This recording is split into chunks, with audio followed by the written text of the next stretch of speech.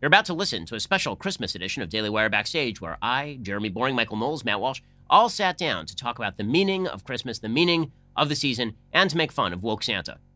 Hey everyone, Candace Owens here, and today I will be reading to you all from Luke chapter 2, beginning at verse 8. And lo, the angel of the Lord came upon them, and the glory of the Lord shone round about them, and they were sore afraid. And the angel said unto them, Fear not, for behold, I bring you good tidings of great joy, which shall be to all people. For unto you is born this day in the city of David a Savior, who is Christ the Lord. And this will be a sign for you. You will find a baby wrapped in swaddling cloths and lying in a manger.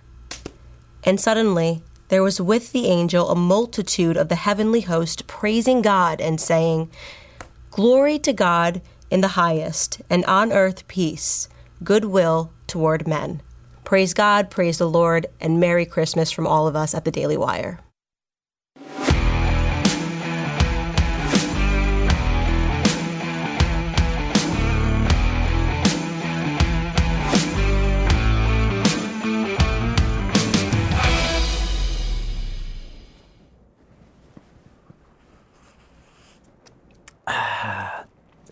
Hey, Merry Christmas, you guys. Annual holiday celebrated by literally billions of Christians worldwide commemorating the birth of Jesus. Kwanzaa. No, you never get anything right.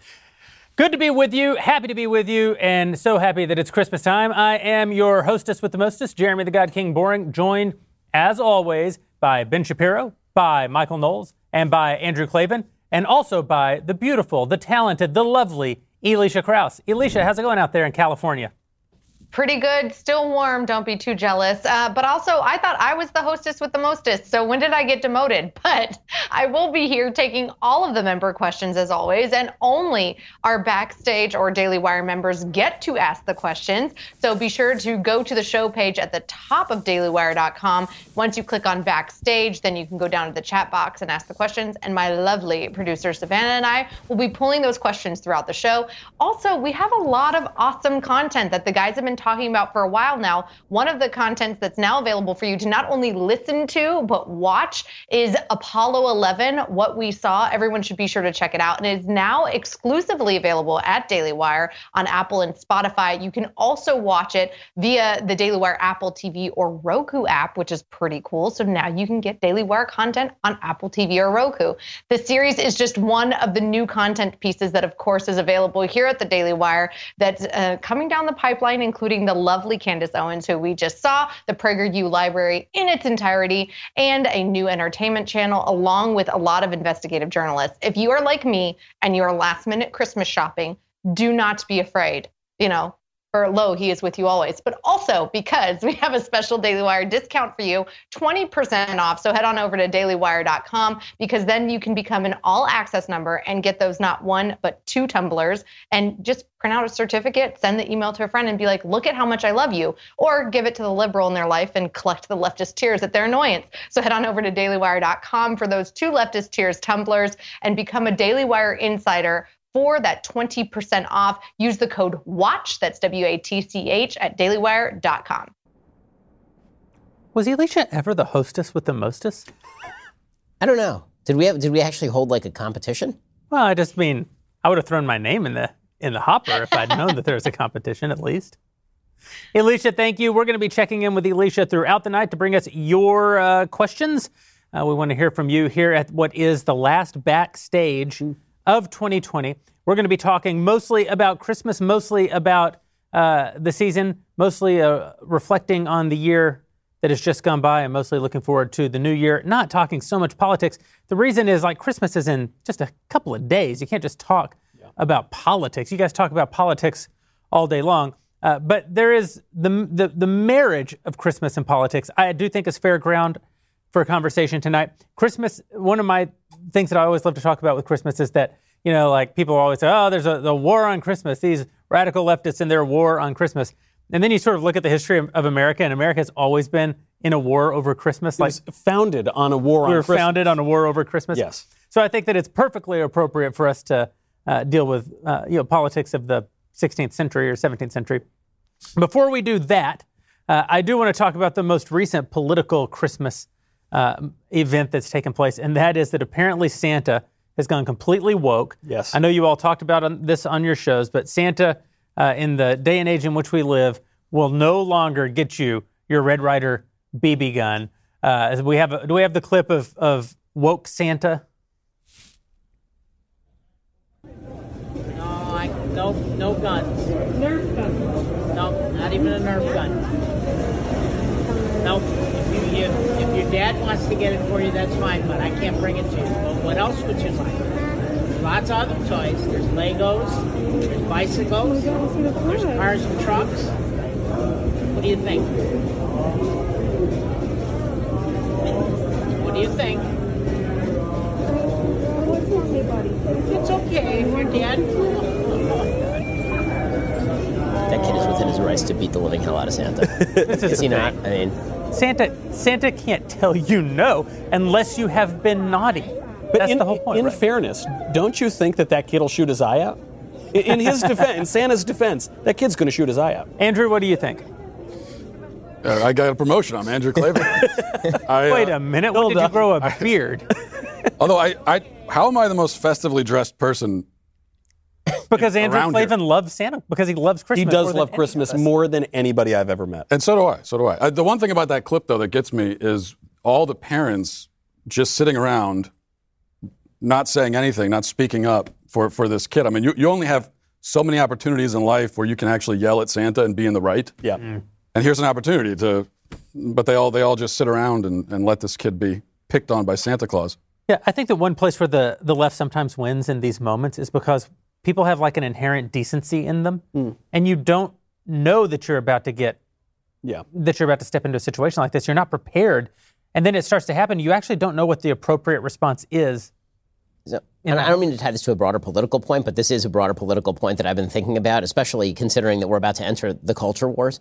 Yeah. And I think that so much of what we've been living through is this three-step process that folks on the left have been able to effectuate in virtually every institution of our society, up to and including religious institutions and cultural institutions. And that is, they pick on the fact that conservatives tend to be nice people who want to be inoffensive. And then they identify being inoffensive with shutting up about your values. If you don't want to offend anybody, then never talk about your values ever. Matt gets this all the time, right? Why are you even talking about this issue? Sure, we made this the top trending topic on Twitter, but Matt, how dare you sound off on it because now you're not a nice person. Now, we all know you're not a nice person, but that has nothing to do with you sounding off on the values issue. So they start off with step number one is, you guys are really, we know that you're nice, and so we're going to take advantage of your niceness to tell you to shut up. Then you're supposed to shut up. You're never supposed to comment on it at all. The only way to be safe is for you to just be quiet. And then finally, silence is violence. So if you actually stay silent, that is not enough. You actually have to start echoing the message. So they take advantage of the fact that we're sort of nice people by nature, and that we will kind of let these things go. Yep. And it is a case for never letting this sort of stuff go and just telling Santa to head in. I mean, I do it every year, basically, but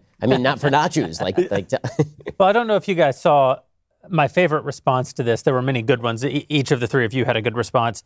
But our friend Steven Crowder, purveyor of fine ashtrays, I think had the absolute best response, which is he had the little boy onto his show and gave him a second chance to interact with Santa Claus. I hate to promote Steven Crowder, but I thought we would enjoy this clip together. Oh, there's little Michael. Little Michael, do you know who this is making a call just for you? Who is that? Santa. This is Santa, that's right. And I understand that you're a fan of me, Santa, and you had a little bit of a run-in with one of those helpers at the mall who hadn't been vetted properly yesterday. Is that right? What do you call him? Bad Santa.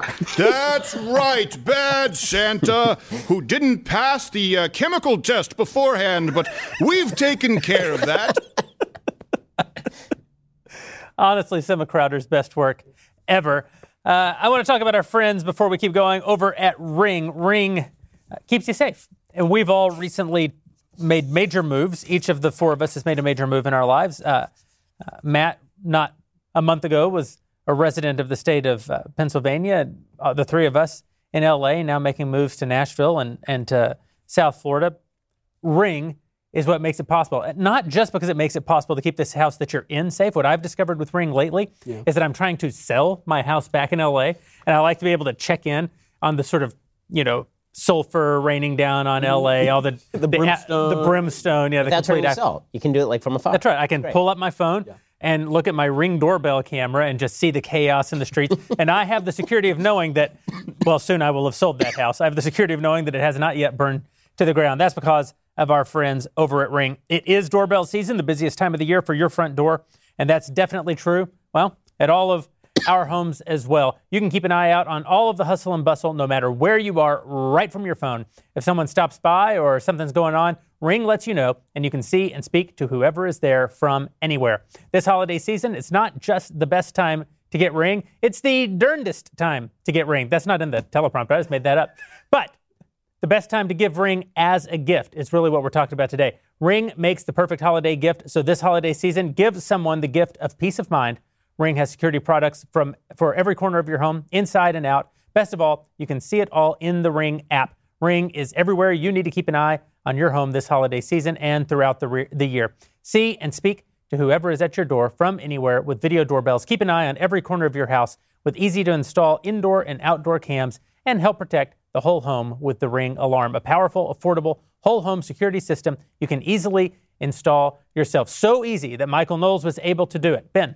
So here's the deal, especially if you have kids. Like when you first get your Ring, you think that it's for the front door. Then you realize that especially if you have more children than you do parents, that this is basically your eye in the sky on your kids. So I have 3 under 7, and one of them is now crawling, which means she'll eat anything there is to eat off the floor, like anything. Ring keeps her safe because I can see what she's about to do and race into the other room and pick her up before she eats that thing. You can do the same with Ring. For a limited time, go to ring.com/backstage for special holiday offers. That is ring.com/backstage to save your children and also keep yourself safe and all that sort of stuff. So check them out, ring.com/backstage. So we talked about how there's a perpetual war on Christmas in this country. Yes. There's nothing more American than the war on Christmas. Christmas was illegal in some of the early colonies. In the Mayflower, Plymouth, it was completely illegal. And the reason is because the early founders of the country were decidedly Protestant. And I know we always like to talk about putting Christ back in Christmas. You'll hear a bunch of our evangelical fans say, we got to put Christ back in Christmas. And no one ever thinks, should we put Mass back in Christmas? But, of course, Christmas is fundamentally a Catholic holiday before becoming an American holiday. And so Christmas didn't come in vogue in America for almost a century after the founding. You had really the sort of religious Protestant version of Christmas start to take hold in the South. We talked about this last year, but famously, Lincoln had a picture made of himself with Santa as an act of propaganda during the Civil War because he was taking something beloved in the South and making it quintessentially American, not allowing them to have it because they use Santa as a way of differentiating Southerners from Northerners. And this brings us to the second complaint that you often hear from religious Americans, which is they're trying to make Christmas a secular holiday. But the truth is, Christmas in America was always a secular holiday, right? Essentially, war propaganda, and then in the 1880s and through the early part of the 1900s, it was really Coca-Cola and Montgomery Ward who just essentially, and greeting cards, essentially invented modern Christmas. The earliest Christmas celebrations in America was 1621. It was right after the Mayflower landed, and William Bradford, the governor, writes about this with absolute contempt on Plymouth Plantation. And he says, all the good Puritans go out and work the fields that day and everything. But these sort of Anglican, just degenerate, debauched people, they decided they want to stay home from the fields and celebrate Christmas. So Bradford reluctantly agrees to do it, and he hopes that they get corrected later on. And he comes back. And do you know that the kids were sitting outside playing games in the street?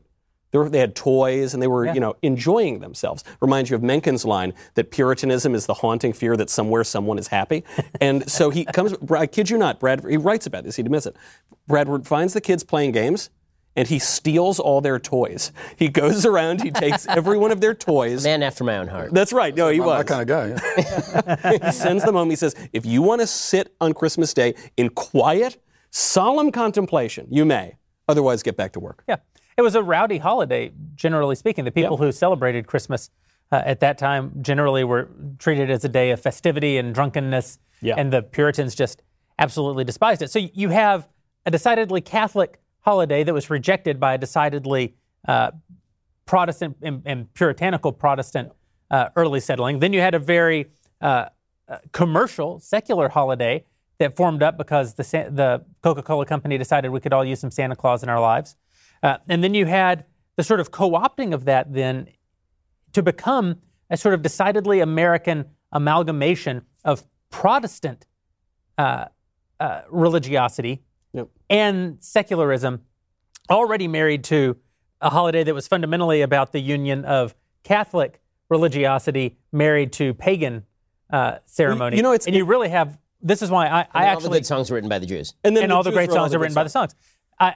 All the songs were written by the Jews. I actually think that Christmas, as we understand it, is the most definitively American holiday. You know, in a way, we're touching maybe Catholic traditions from Europe or Anglican traditions from the UK, but really American Christmas is American Christmas. And this is why Ben and I have had this conversation many times over the years, but I actually think that all the versions of American Christmas are good. It's good that Catholics have Mass on Christmas. It's good that Protestants celebrate the birth of Christ. It's even good that people who aren't religious in America have Santa Claus. Right. It's good that they have greeting cards. It's good that they have Chinese food. Chinese food. No, that's it. No, it is. It is this wonderful time of the year when the most wonderful time of the year, some might say. It's this wonderful time of the year when we come together in sort of celebration of these things that we do all have in common.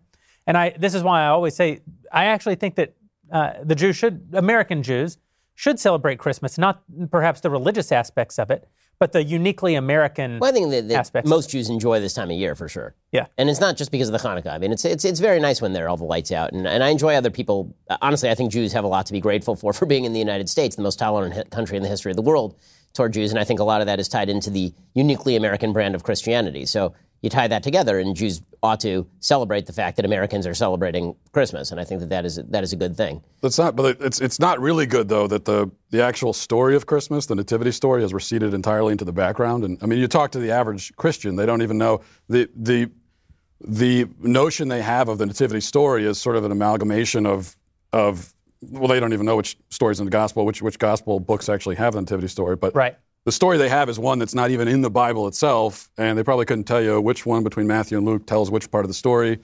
And that's the part of it that I see as not good at all. The fact that it sort of goes like this, right? There's an illegal immigrant Palestinian, and, that's one way of looking at it. And his single knocked-up mother, right? And then there are a bunch of intolerant bigots shunned who show by up. the intolerant. Correct. I think that's the story. Correct? Am I getting That's that right? what I saw on Twitter. I did see that on Instagram. You know, there's so much about Christmas. Like, I actually went down one of these rabbit holes a couple weeks ago because there are so many layers to it, as you describe.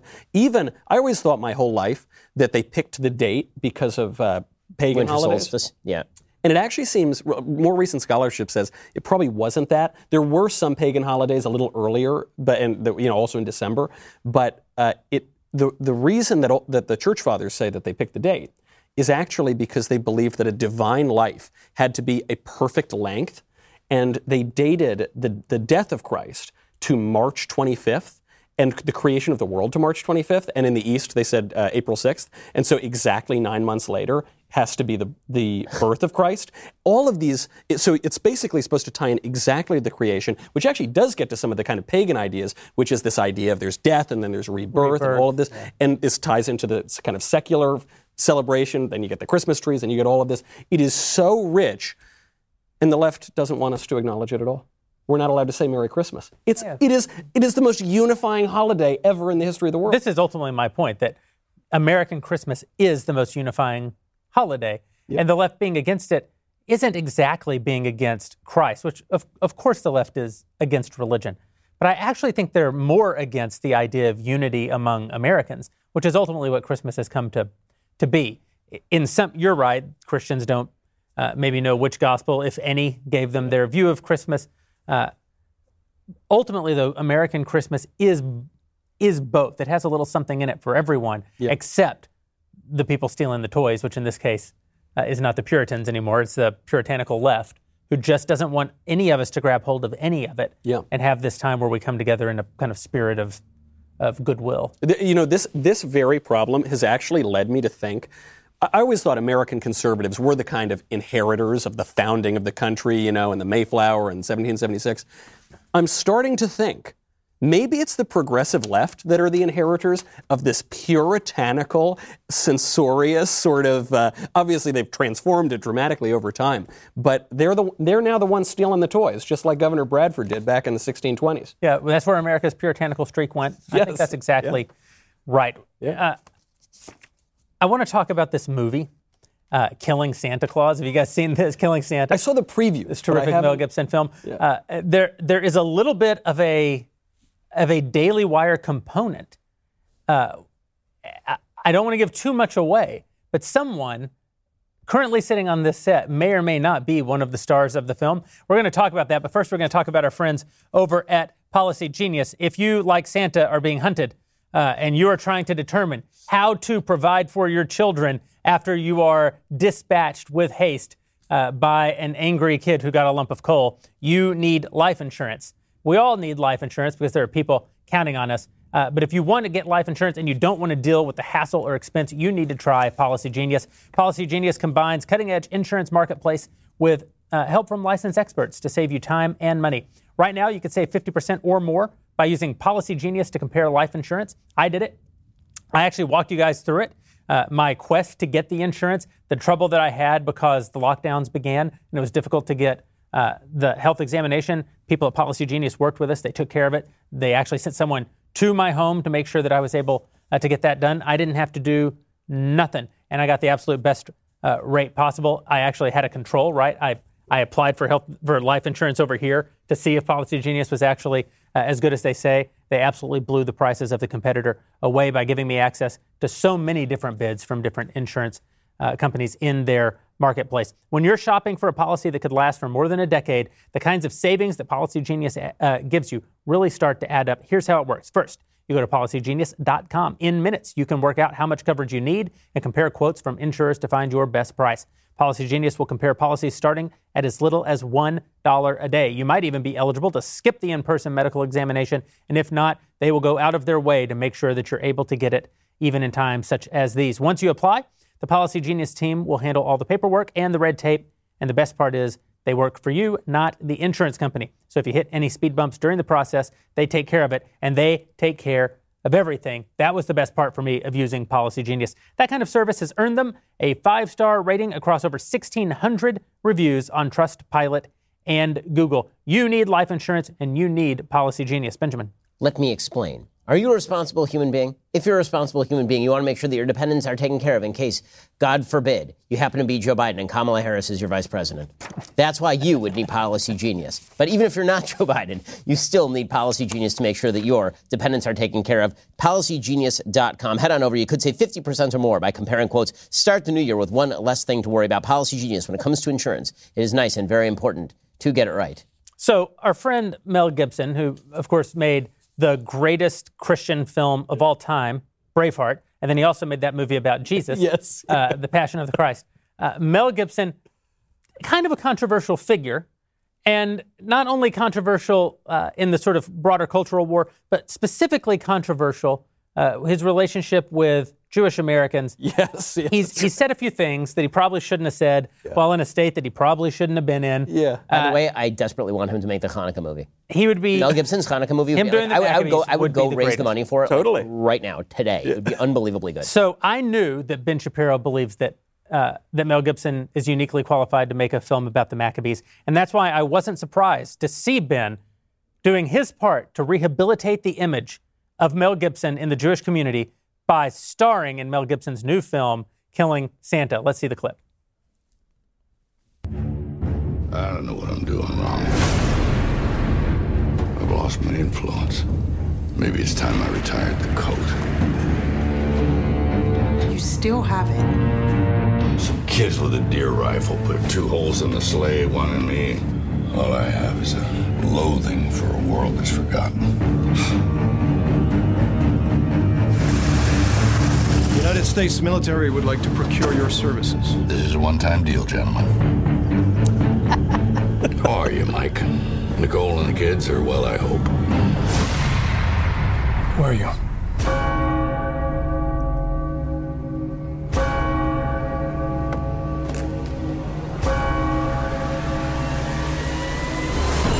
You just lost a big son! Oh, no. I'd like you to kill Santa Claus. Really? I know he let you down, too. Want the big man's head. Severed heads rot, they mold. Then I want his beard. I'm not shaving off a dead man's beard. How come while you sleep? The fat man's got his eye on you, kid. He's not that nice. He's not that nice to the people around him. He's kind of just a little bit of a devil. Ben Shapiro, the entire internet is aflame over your performance in The Fat Man. You called Santa Claus a devil. You asked for his head.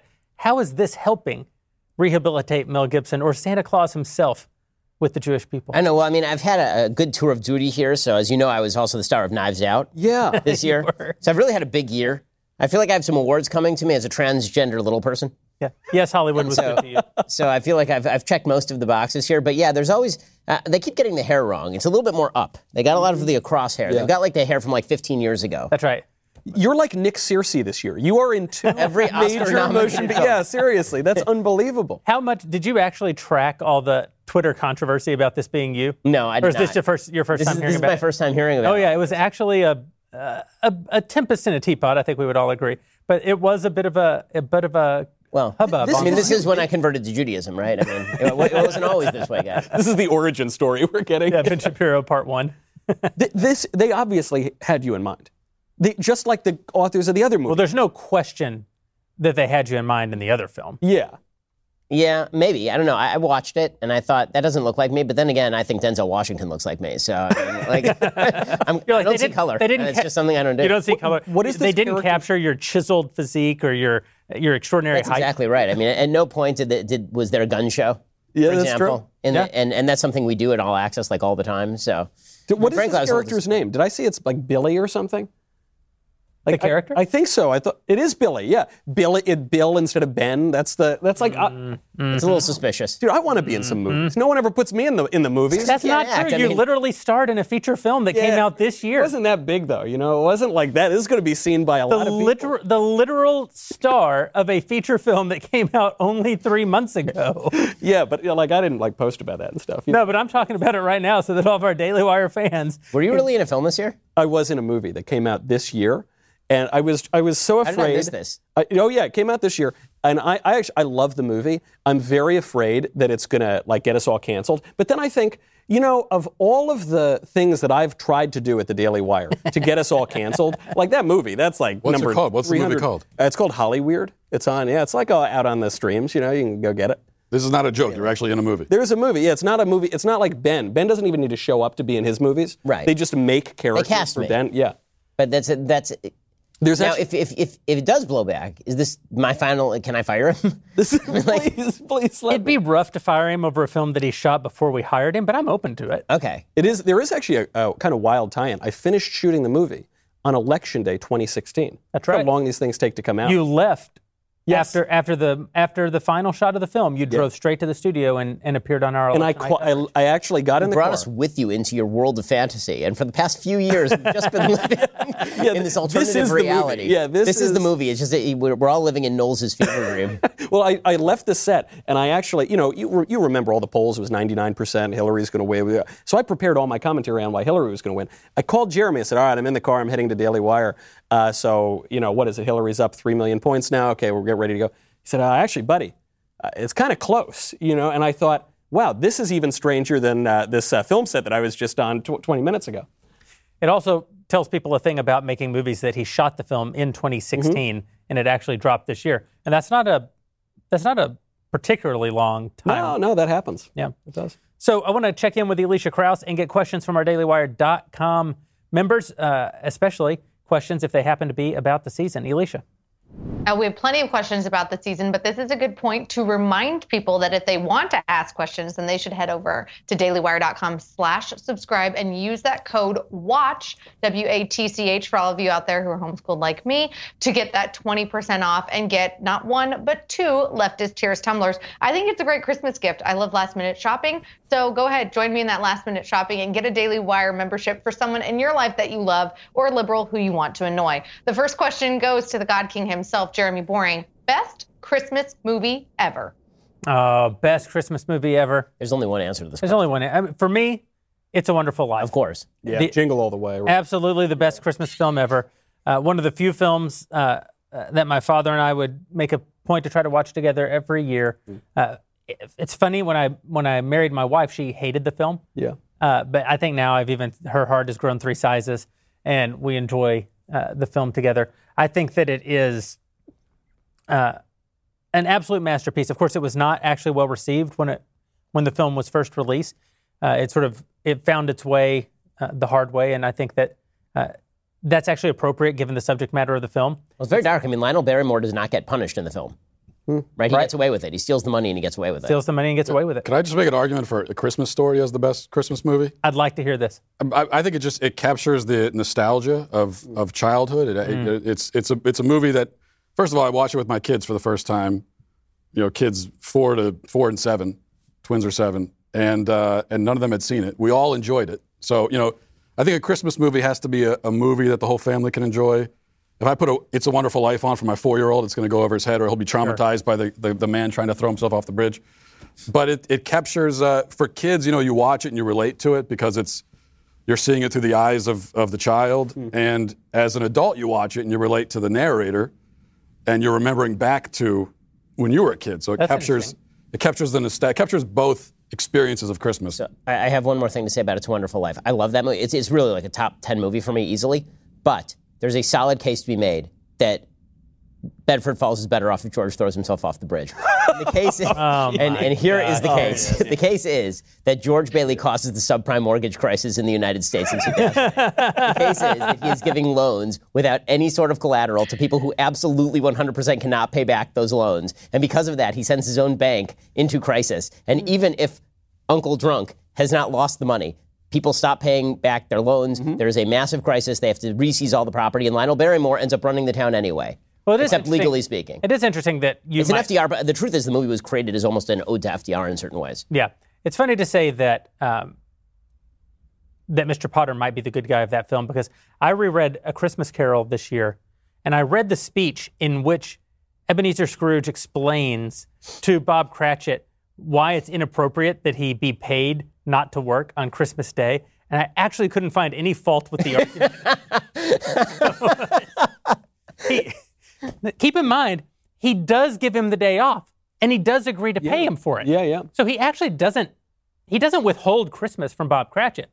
He just, before he gives him the day off and pays him for it, he explains why it's patently unfair that he would be expected to do so. And also, the thing is, people get the Grinch totally wrong. The Grinch, he wanted those presents. I haven't seen it in a while. And he's got some weirdos down there singing and annoying him while he's trying to sleep. Yeah. The Grinch is essentially a conservative wanting people to get off his yard. Yeah. That's all it is. Get off my yard. Michael, do you want to tell us why Me, Myself, and Irene is the best Christmas? Yeah, no, it is. And people don't get this subtle, esoteric text. The one I will make a case for as, if not the best Christmas movie, the last great Christmas movie is Home Alone. 1, because it's got Joe Pesci in it, so that's something. It's a Wonderful Life. 2, because Home Alone 2 has Donald Trump in it. And because oh my gosh, I'm sorry, I need to change. Home Alone 2. I need to change my mind. Home Alone 2. I rewatched Home Alone last year on a flight back for Christmas. Movie totally holds up. That is a terrific movie. It actually has a heart to it. It's it's both very funny, has a heart, and for a 10-year-old kid or however old Macaulay Culkin was, great performance. Can I point out one problem with that movie is my kids watched that movie for the first time a couple of years ago. Yeah. And it's very influential to kids, and they get the idea of setting. So my son saw that movie when he was maybe 6 years old. Yeah. And I don't know how he got his hand on it, but he somehow got his hands on a nail, and he put it pointy end up in the middle of the floor. Oh, no. to set a booby trap for the burglars. I almost stepped on it, and he explained to me he was setting a booby trap for the burglars, and I told him you can't do that. And so he took the nail and he brought it out to the garage, and I went out to the garage and he had just placed it again in the garage, point the end up. So that's true. It's has an influence on kids. You do kind of forget when you rewatch that movie. He already got them. Like early on in his booby traps, he sort of got them. So eventually he just becomes like the Marquis de Sade. You know, he just wants to torture these guys. Also, he has the worst parents in human history. Yeah, well, Can we agree on this? I mean, they literally just forget him in the house for like a week? Yeah. They just leave him there. And he's partying it up, and at no point does somebody say, can I just, no one in the entire town has a phone? Yeah. You just call the neighbor and be like, can you go over and check on him? No, you know what? He's fine. He's probably fine. He's 7. He can take care of himself. He'll be fine. Have you guys seen the classic Monty Python and the Flying Circus sketch called Classic Jape? Where they, in this very prim and proper British way, explain broad physical slapstick comedy called Classic Jape. And essentially, I think someone watched that sketch and then wrote Home Alone. Because it is like stepping on nails, getting hit by a 2x4, and very prim proper. I'll make one more case for a good Christmas movie, Meet Me in St. Louis, which is actually a great musical. That's where Have Yourself a Merry Little Christmas comes from that movie. Mm-hmm. It's actually a very good movie, and there's a little girl in it named Margaret O'Brien who actually won an Oscar for her performance. She's 7, and she really is very good. Judy Garland is at the height of her powers. Probably the most talented person, by the way, who ever worked in Hollywood is Judy Garland. She's up there. And it's a really good movie. It holds up really well. Excellent. Alicia. Well, I think we might already have Matt's answer to this, considering he doesn't like Nails or Home Alone. But Matt, since you tend to hate everything, what's your least favorite Christmas movie? Least favorite Christmas movie? I should have a ready answer for that, I guess. That's one area where I'm kind of a softie on Christmas movies. I tend to actually like all of them. I can't think of a Christmas movie I've seen that I actually hate. Somehow, I haven't managed to hate a Christmas movie. I have one. Yeah. The new Peanuts Christmas special. I didn't even know they made a new one. Yeah, so 3 years ago, after playing the Peanuts Christmas special for 50 years or something, the network decided that they could, they didn't actually announce their decision, but they decided it's very clear that they didn't want to play Linus reading the Gospel of Luke on television every year. And so they created a brand new Peanuts Christmas special, even better than the old Christmas special. And the first year they played both of them. And then the next year, I think they only played the new one because they're just rewriting history. And they took the gospel out? Well, it's just a completely different story. Yeah. It has nothing. It's not like a remake of the original. It's just a different. Here's the Peanuts kids having a whole other Christmas adventure that isn't in any way about the gospel. So I would take. So that one's already my least favorite, even though I haven't seen it. But actually, I remembered A Christmas Vacation. It's a classic by a lot of people's standards. I never saw it. I watched it with my wife last week for the first time, and I made it 30 minutes and fell asleep. It didn't capture my interest. Matt. And I think I think if you grew up watching it, then you like it because you grew up watching it. But that's probably fair. I think an adult who but I also sat down love it now because to watch of the hit song "Christmas Vacation." Fa la la la la and a ho ho ho, jingle jangle jingle as we go. I think I fell asleep for that. I was asleep by that time. What does the Rudolph special count as a Christmas movie? Sure. It's only 30 minutes long, right? I mean, it's not. Yeah. Well, I guess it counts. Yeah, there's a lot there. By the way, that's your least favorite? No, I love it. I was going to say. I would have added that to the other list because the woke people started to like it last year. Yeah. Did you read the articles? Because apparently the dentist is gay. I thought they were saying Rudolph was gay, and the whole thing was about how Rudolph is. Oh yeah, and then the other one, reindeer, and that's why he's special. Yeah. But the dentist is definitely. I don't think Rudolph's gay because he's a reindeer, but I do think the dentist. By the way, there's a hole in the Rudolph story, which I was made aware of on that great source known as Twitter, which is that reindeer are colorblind, so the red light actually wouldn't be all that helpful, is what I was informed of. No, that's not true. I think it's fair to say that in a foggy Christmas gale, any color light coming from the nose of a reindeer would be helpful. Plus, also the fact that it's red light. And does Santa not have a flashlight though that he can? Yeah. He's magical. He's flying through the air, and he needs a reindeer with a nose that lights up. He doesn't have wings, He's not and also the light is not for the other reindeer, right? The light is for Santa, who's commanding the fleet. Won't you guide my sleigh, not guide the other reindeer? That's exactly right. Unbelievable. I'm glad we could settle this. Absolutely. Alicia, we're going to be back with you directly so that we can answer a few more wonderful Christmas questions. First, we're going to talk about. First, we're going to talk about our friends over at Bravo Company manufacturing. When the framers wrote the Constitution, the very first thing that they did was make sacred the rights of, well, all of us, to free speech, to share our ideas without limitation by the government. The second thing they did was to secure the right of individuals to protect that speech and their lives with force if needed.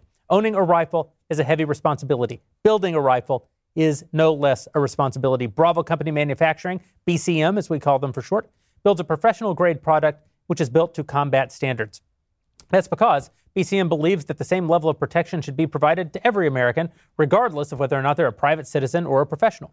The people at BCM assume that when a rifle leaves their shop, it will be used in a life or death situation by a responsible citizen, law enforcement officer, or a soldier overseas. With that in mind, every component of a BCM rifle is hand-assembled and tested by Americans.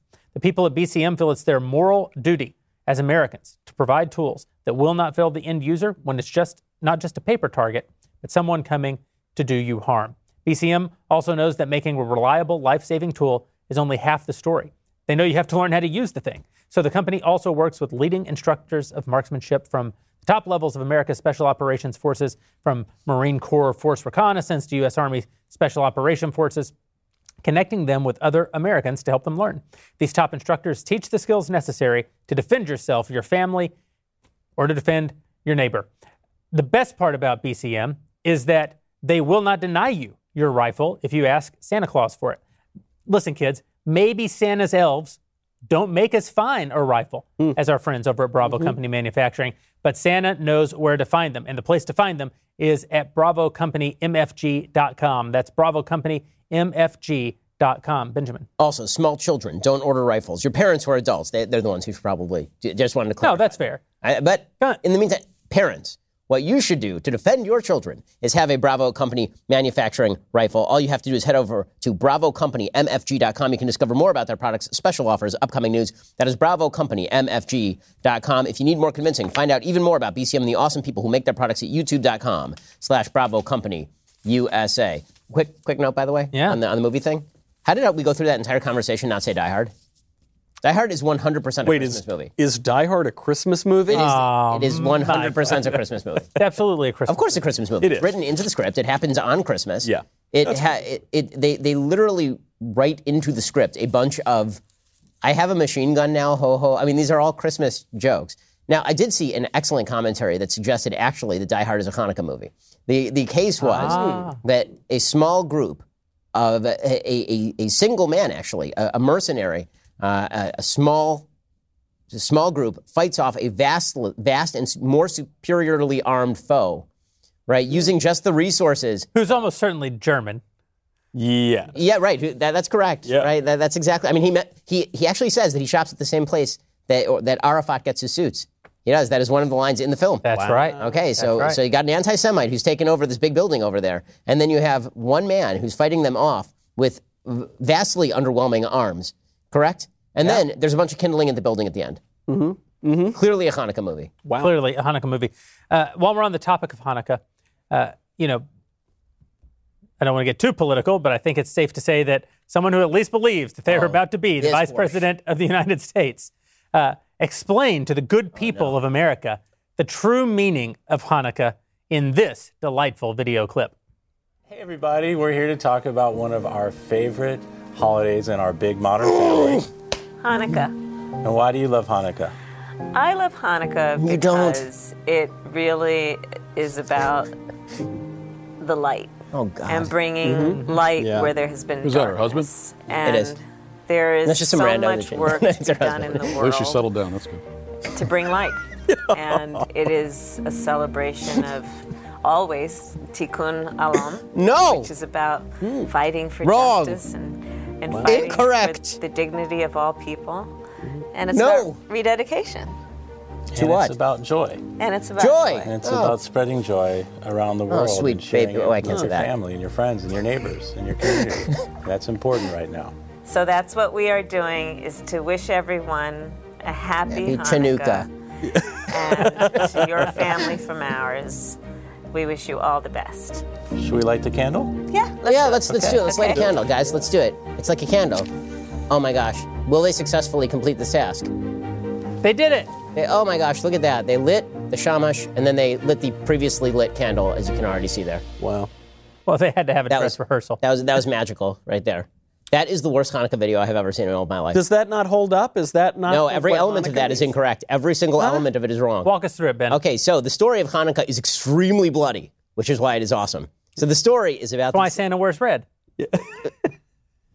Yeah, no. So it is about the Seleucid Empire, which are the Greeks, okay? They take over the Holy Land, and essentially they install a high priest in the temple who then proceeds to violate all of the temple precepts. They ban all Jewish practice throughout Israel, and the Maccabees rise up and they throw the Greeks out, and then they rekindle the light in the temple. The light of the menorah, actually, historically speaking, that's only discussed in the Talmud, which is like a solid 400 years after Hanukkah. Hanukkah originally was instituted as a military victory. It would be sort of like if Jews today had a holiday for the 1967 Six-Day War, which, by the way, I think they sort of should. In any case, the basic idea was they had thrown the Greeks out of the Holy Land.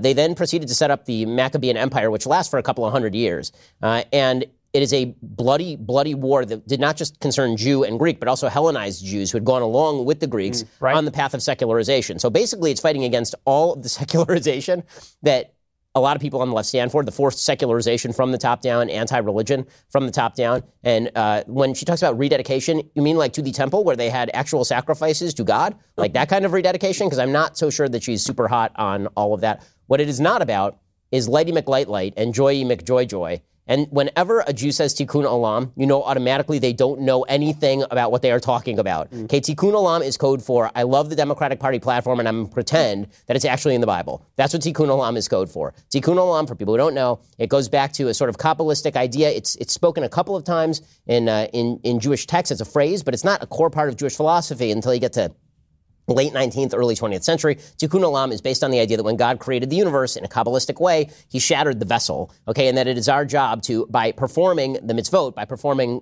the acts that he prescribes for us to do, we are rectifying the breaches that were created in God's creation when he created the universe, because he had to provide room for human freedom. He had to provide room for us to make bad decisions and to sin. And so every time we don't sin and we forego that, we are making the world a better place. The way that the left has interpreted Tikkun Olam is to complete the world, which means to them environmentalism. It means to them social justice. Christians have this very similar concept called restoration theology. Or the Pelagian heresy. That's right.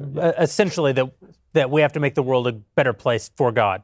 God will be happy and he'll love us and he'll come back to us once we've restored sort of an Edenic. So exactly. So this whole Tikkun Olam stuff, what that is code for Michael Lerner, who's a wild leftist, had a magazine called Tikkun, which is just a journal of radicalism. And this has become kind of the rote phraseology that you use when you don't actually know anything about Judaism, and you go to shul like once a year for half a day on Yom Kippur, break for lunch. Yeah. Like that's pretty much what it is. And so like that is extraordinarily galling and insulting. And the fact that there are a lot of Jews who don't take Judaism super seriously, who find that inspiring.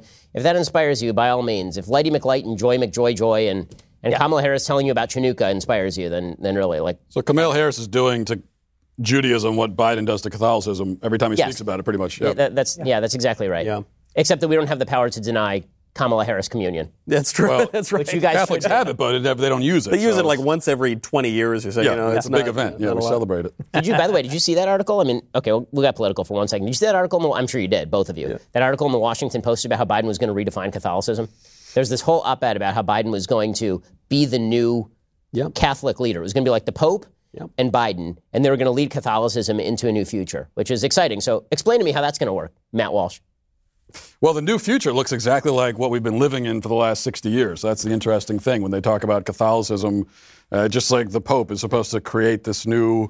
It's exactly what it's exactly the situation we've been living in for 60 years. It's this watered down, neutered, exactly what you're talking about with Judaism, taking everything that's substantive and real and all the pain and suffering and realness out of it and creating it and turning into this sort of. This thing that can be easily washed down and can be summarized in talking points and. Yeah, I think the line from, I think it was Niebuhr, I'm just going to say it was Niebuhr, but I don't remember who it was, says it's a God without wrath leading a people without sin into a kingdom without judgment through the ministrations of a Christ without a cross. That's exactly what I was trying to say. That's what I was going for. I was getting there, yeah. Let's thank Niebuhr or whoever said it. What's his name? So I want to talk about our holiday traditions that we've each had in our childhoods and up until today.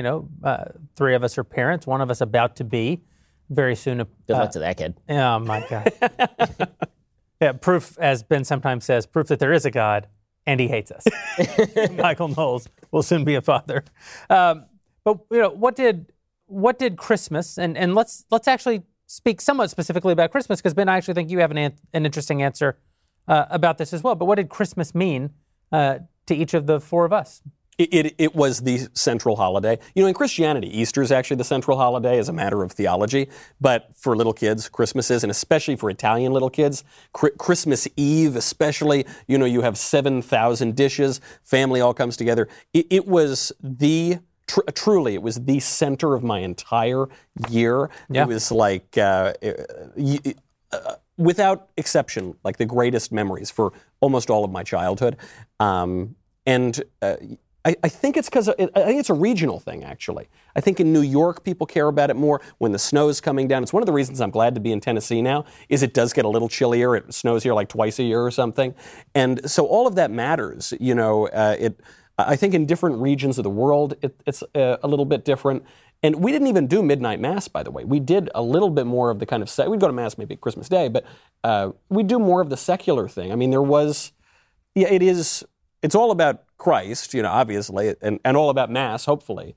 But it just reverberates such that I think in the modern American culture, that is the holiday, or there just isn't much of a holiday for kids. Yeah, Matt. Yeah, I would be in line with that. That's why I was talking about Christmas Story, because I think that captures what it felt like as a kid growing up, in relatively modern America. It's the main event of childhood. Now for me, it was interesting for me because I grew up in a heavily Jewish, sort of a wealthy Jewish area. So I remember being very jealous of the Jewish kids because they would get really nice gifts every day for over a week. Mm-hmm. I had to accelerate that this year with my kids. I have a 4-year-old, so after day 4, he was like, "I don't like some of these, and I like others." Like, you know what? You're getting them all tonight, and be quiet. Yeah, I always felt that was, and Christians, we used to do 12 days of Christmas, and so I always felt that I would have liked that. But I had 5 brothers and sisters, 6 kids in the family, so we got a couple of gifts, but we didn't go overboard on the materialism aspect of it. But it was just it was the thing you look forward to all year. We tried to do that 12 days of Christmas thing. I never once got 11 pipers piping. No, and you wait every year. You say, I hope this is the year for the pipers. Did you get the Lords of Leaping, though? Well, naturally. We're not savages.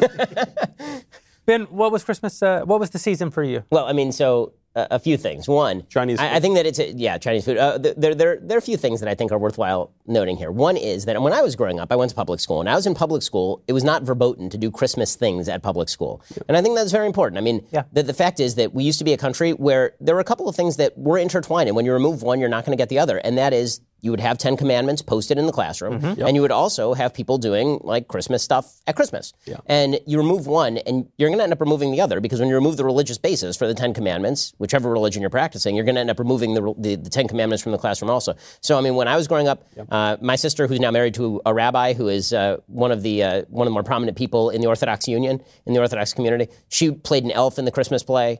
I was singing, Christmas songs on stage in public school. My family, as a joke on Christmas, would go to Jewish houses and carol, because we can all sing, so we would do like 4-part harmony to Silent Night. There's a sort of famous apocryphal story. I think it might be a real story, actually, but I don't know which 2 rabbis it was, where there were 2 rabbis in the United States who were Orthodox and very prominent, and they'd both gone to public school. They ended up in the back of a taxi cab together, and one said to the other, "Yeah, I went to public school," and the other said, "I did too." And he said, "I don't believe you. Prove it." And so they're in the back of the cab singing Silent Night to each other, and that's how they know that they went to public school. I think that something has been lost in the country when that's not the case, and I don't feel insulted at all. I feel as a Jew, unbelievably grateful to a country that, because it is, not in spite of its Christianity, because it is Christian, has become so unbelievably welcoming to people like me, to Jews. I think that, as you're seeing on the modern left, which is increasingly secular and increasingly anti-Semitic at the same time, I think that there's a tie between those 2 things. So I will also say that one of the best Hanukkah gifts that I got was tied into a Christmas story. My parents on a Hanukkah, this is probably when I was like 18,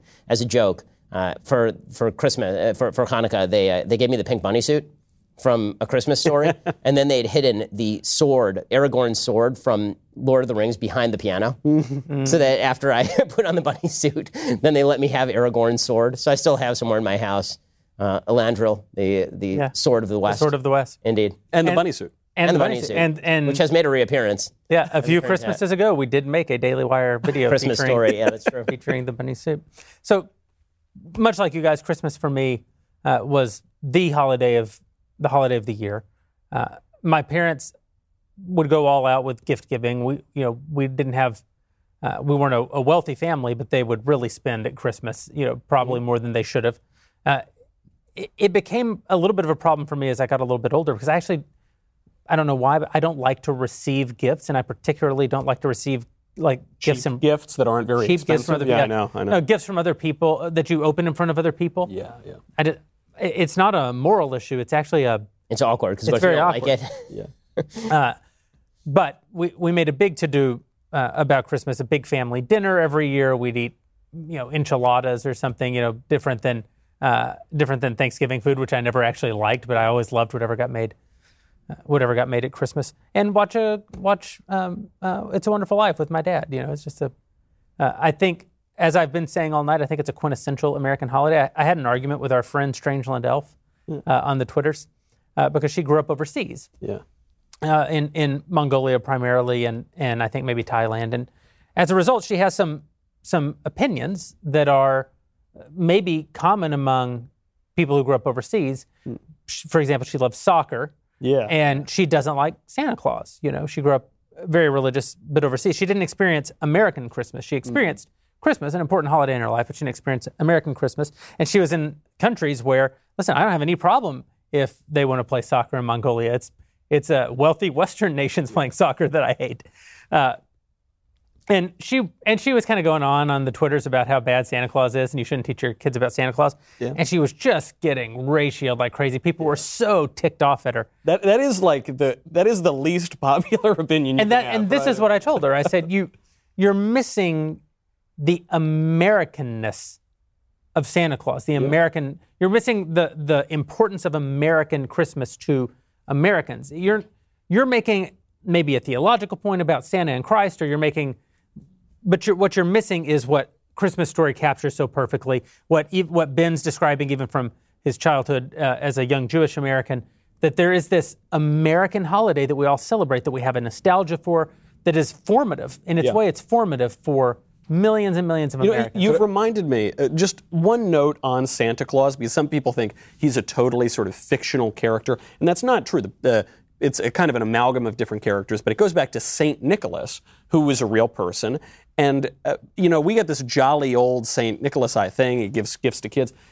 St. Nicholas was extraordinarily tough and somewhat aggressive sometimes. Very famously, at the Council of Nicaea, he was debating the arch-heretic Arius, who had this view that Christ was not divine.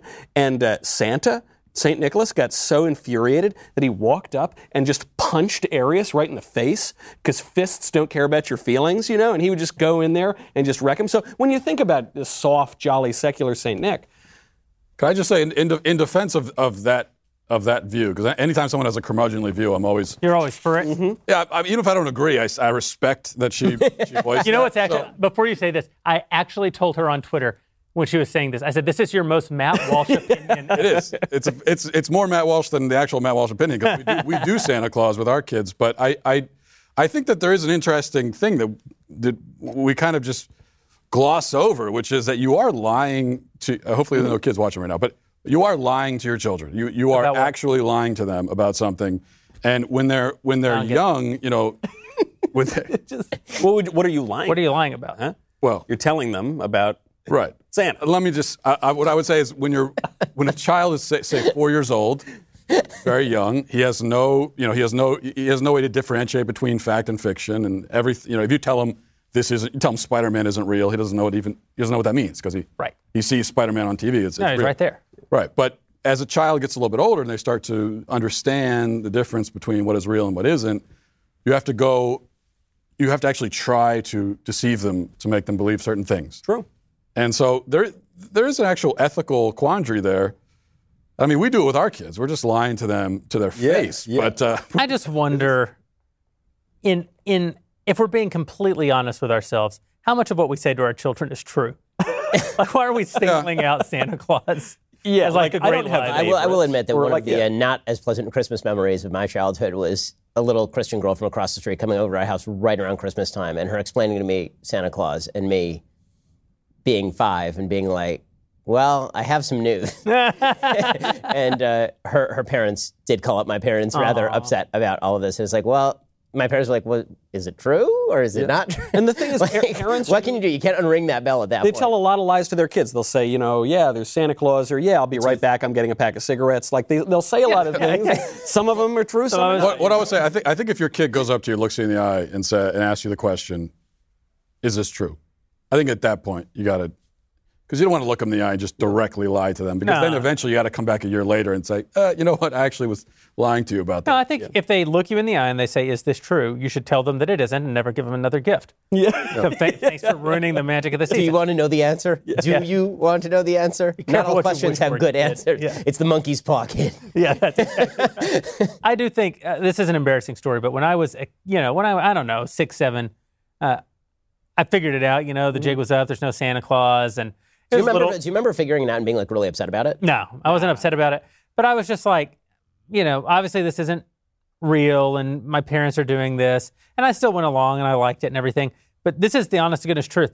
Then around 9 or 10, I actually got confused. Most kids, I feel like I was on the early side of figuring out that Santa isn't real. Yeah. But then I had a resurgence of thoughts about Santa way after everyone had given up on Santa, and it's because we were listening to KLLL, the local country radio station there out of Lubbock, Texas.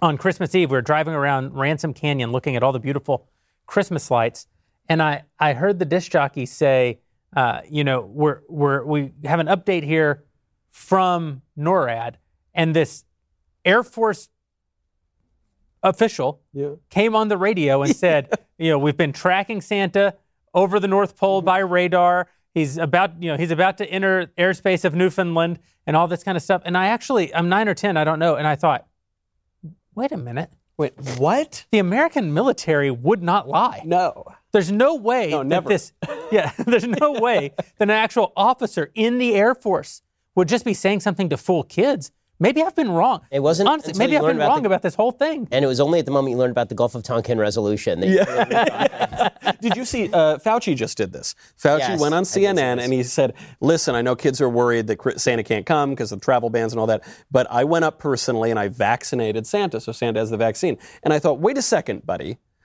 2 days ago, you went on TV and said, even after you get the vaccine, you're still not allowed to travel. So Fauci, maintaining the sort of consistency he's had from the very beginning of this virus, goes on, and Santa plays by a different rule. Well, he's magical, and he's 800 years old, and he's overweight, and he's There's no world he doesn't have diabetes. Yeah. There's no world he doesn't have diabetes. I mean, he drinks Coke, like for 100 years. 100 years straight. Only Coke. Can I just, you both said that you weren't upset when you learned that Santa Claus, because I was devastated. Were you really? Yeah, well, you thought that there was this magical man coming into your home to bring you gifts, flying with reindeer, and then you realize that all that's a lie. Your whole, all this magic in your life is just gone. Are we just sociopaths or something? When I found out, this is why I am a sociopath. This is how I became who I am now. It was in that moment. All his joy left him and never came back. The only thing I love about this is that now you and Strangeland Elf have fully bonded as haters of Santa Claus, who I guess not only believe, but have indeed experienced having a childhood shattered by the lies of your parents. I guess, it also does. Maybe your dad just didn't raise you right. My dad raised me never to trust anything. It does go to how many things, if you think about them, become slightly creepy. Like a man creeping into your house through the chimney at night to drop things off in your house. And he has elves, at least the way I was taught it, that the elves are spying on you throughout the year. Oh. I don't know. Did you guys have that? The elves in mine, it was like a sweatshop. They were just sort of locked into the North Pole. Well, because how does Santa know? Well, he sees you when you're sleeping, and he knows when you're awake. Right. Yeah. I was told it was the elves that are spying. Well, I mean, the breaking news: Joe Biden is about to introduce Santa as ambassador to China. That's true. His sweatshop policy. And the spying. Actually. And the spying, actually, all of them. Yeah. The best thing about Santa Claus is that he has a luscious beard. And a man is judged not only by his character, but by his whiskers. Sorry, Absolutely. Ben. Yeah. This is why you need Beard Supply. Not only does it take guts to wear a beard, it takes guts to grow a beard. But a beard is the mark of a man. And I do not say that lightly, Michael. Your cigars live in the finest humidors, your prized spirits in your choice decanters. Quality must be cared for with quality. So why should your beard take a hit? Guys, your facial hair is deserving of the kind of time and attention that you give to all your other crap. Quality must be cared for. Quantity, quality. There's a typo in the teleprompter, and I don't actually know what I was saying.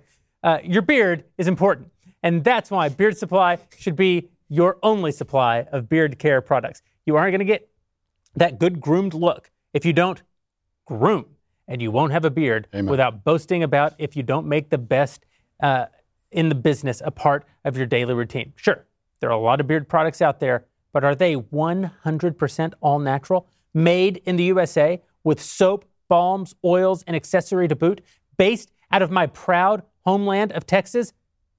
No! Take my favorite product, for example, the old-fashioned beard oil, aged over 2 years. That is quality, and that is how you will grow the finest beard on the block. Or, at the Daily Wire, the finest beard on earth. So, as a merry little Christmas present from Beard Supply, you can get 25% off of your order with code DW25. Go to beardsupply.com and use the promo code DW25. That's DW25 for 25% off all the oils, all the soaps, all the balms, all the grooming supplies at beardsupply.com, code DW25. What are you waiting for? Me to figure out how to read a teleprompter? You're going to be waiting a long time. Don't do that. Go to beardsupply.com, DW25. Be the number one beard on the block, wherever you are. You can have a beard like jolly old Saint Nick. Elisha, bail me out of this ad read, please. I mean, y'all should have just let me do it, because we all know my husband has the best beard on the face of the planet. So he has a strong beard. It's a strong beard. I'll grant. He's a lumberjack. Yeah.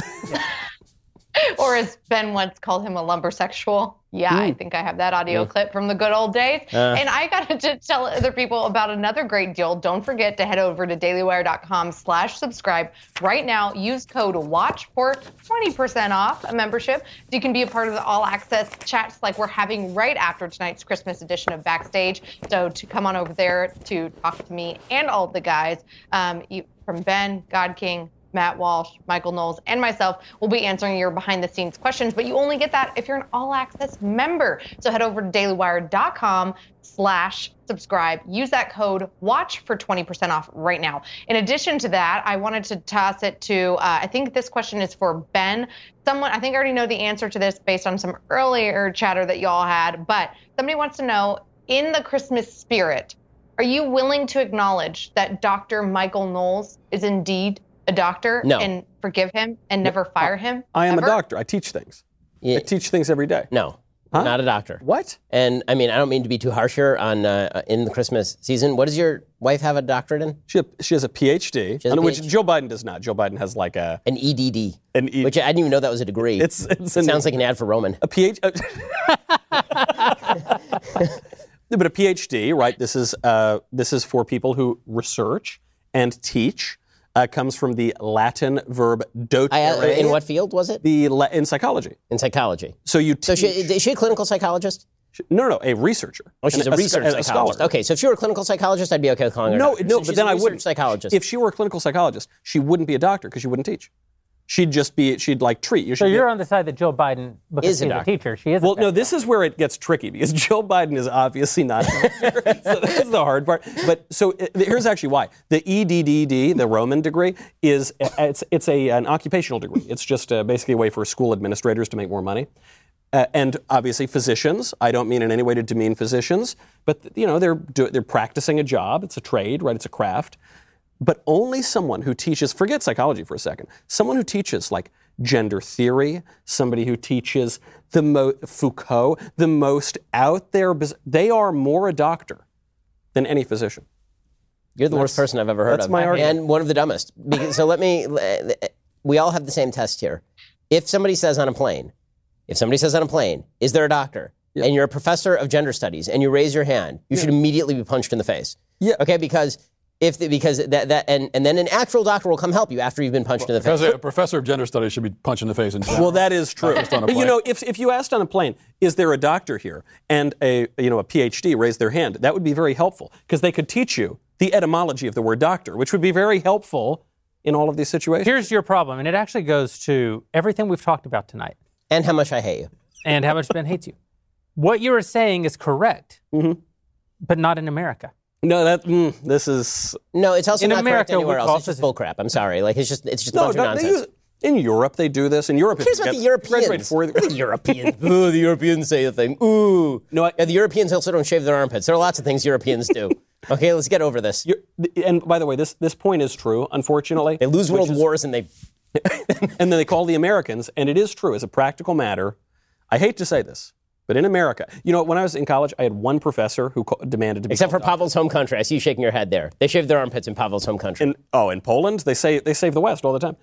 I had one professor in college who demanded to be called doctor.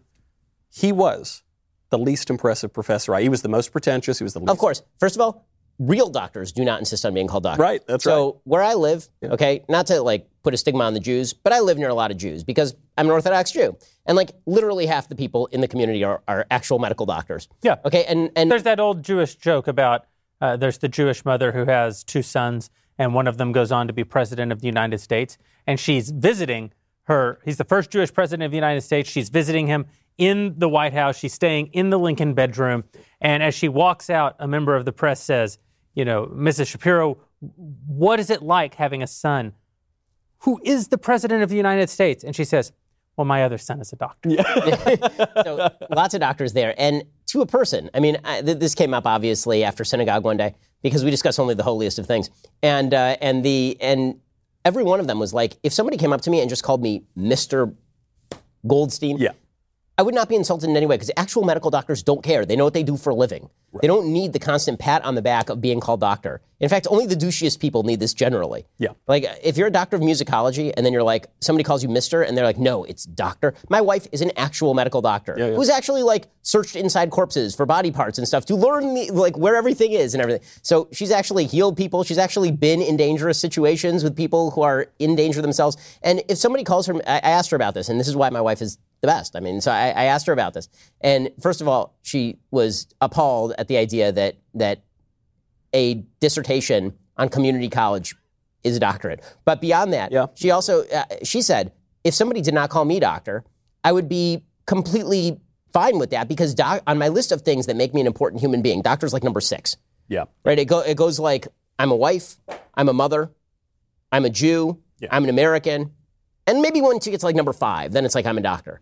Her identity is not wrapped up in that. If your identity is so wrapped up in your educational degree, then you're just a douchebag by definition. Did you guys read the National Review article where the guy... Oh, my gosh. Oh, my God. Who wrote it? Kyle Smith. Kyle Smith, that's right. 1,000 props to Kyle Smith. It was magnificent. Who just face plants the dissertation. It is well worth the read. It is. And as an intellectual snob, I will say that I am also just insulted by the quality of the dissertation. And you know what? Fine. You don't like that? Tough. I don't care. Yeah. Alicia. Matt Walsh, is there a war on Christmas? Well, we debated Matt's this. leading the freaking war on Christmas here. Yeah. He's come out in the last 20 minutes against Santa Claus, against Christmas Vacation. Christmas Vacation. It's unbelievable. I think there's a war on Christianity, but there's not. I'm not offended when someone says Happy Holidays to me. I don't see that as a problem. I understand why companies do it. I understand why someone, a cashier or whatever at Starbucks, is going to say Happy Holidays because they don't know if you celebrate Christmas. What about holiday tree? You see this? I saw it at Whole Foods the other day. Holiday tree. It's just a tree. It's not. There's no spiritual significance of the tree you have in your house. But there's a cultural significance. It's not a Hanukkah tree. It's not a Kwanzaa tree. By the way, if you have a Hanukkah tree, you're doing Hanukkah wrong. You messed something up. You got to trade it for. Look, if it doesn't bother me, I feel like I can find a reason to be bothered by anything. So if it doesn't bother me, surprised. I know it just does. Because I understand, and also holiday, holy day. It's kind of you're not really getting around it anyway. On the show today, a lot of etymology. How to get the clicks? Yeah, they accuse us of clickbait. It reminds me of the whole kneeling for the anthem thing, and that never bothered me that much because kneeling is itself a sign of reverence. You're in fact showing more reverence to the flag accidentally. You don't mean to, but you accidentally showed more reverence to the flag perhaps than you even probably should. That is a glass half full way to read Colin Kaepernick, which I'll take. I feel like we've lost Matt Walsh. I know. I feel like he is actually he embodied Andrew Klavan somehow. It's the jacket. Yeah, that's right. It's the red jacket. It is. Way too festive. Elisha. All right, this next question is for Michael. If the 12 Days of Christmas starts on December 13th, then wouldn't that place it in the middle of Advent? Yeah, it doesn't, though. It starts on Christmas. Okay. All right, next question is... We clear that up. Sounds like a Catholic question. I don't get these things. I think it does. Maybe I'm wrong. They can tell me in the comments if I'm wrong. Yeah, it's the 12 days. It's Christmas and the 11 days okay. We are in Advent right now, and I know that's important to you as well. Yeah, Advent is good because this is the other thing. You know, sometimes people, they start celebrating and smiling, and I'm kind of like William Bradford now, and they're having too much fun. No, solemn, expectant, no smiles yet. You got to wait until Christmas, then you get 12 days. And this is the time to play the best song, I think the best holiday song, which is O Come Emmanuel. Yes. Which is not a Christmas song, it's an Advent song. Yeah. And I think it doesn't get better than that song. I'm with you. This I'm is the totally time to play it. you, Yeah. There's a war on Advent, not on Christmas. Good point. Yeah, and you guys lost. Elisha. Jeremy, this question is for you. A Daily Wire member, which people, it's not too late, they can run on over to dailywire.com/subscribe and sign up so they can be a part of the all access that's right after this Backstage. But some Daily Wire members want to know is everything going in Nashville, and what are the major differences between Tennessee and California? On the day that we moved here, I went to a restaurant to eat. And I thought, it's so amazing to be eating inside after all these months in California. Yesterday, I took some friends who were visiting from LA out to eat. And they said, it's so amazing to be eating after the last few weeks in California. And I think that really sums it up. Nashville has been a terrific move. We've all, I think, settled very well. To my knowledge, everybody from the staff who made the move has been very happy about it.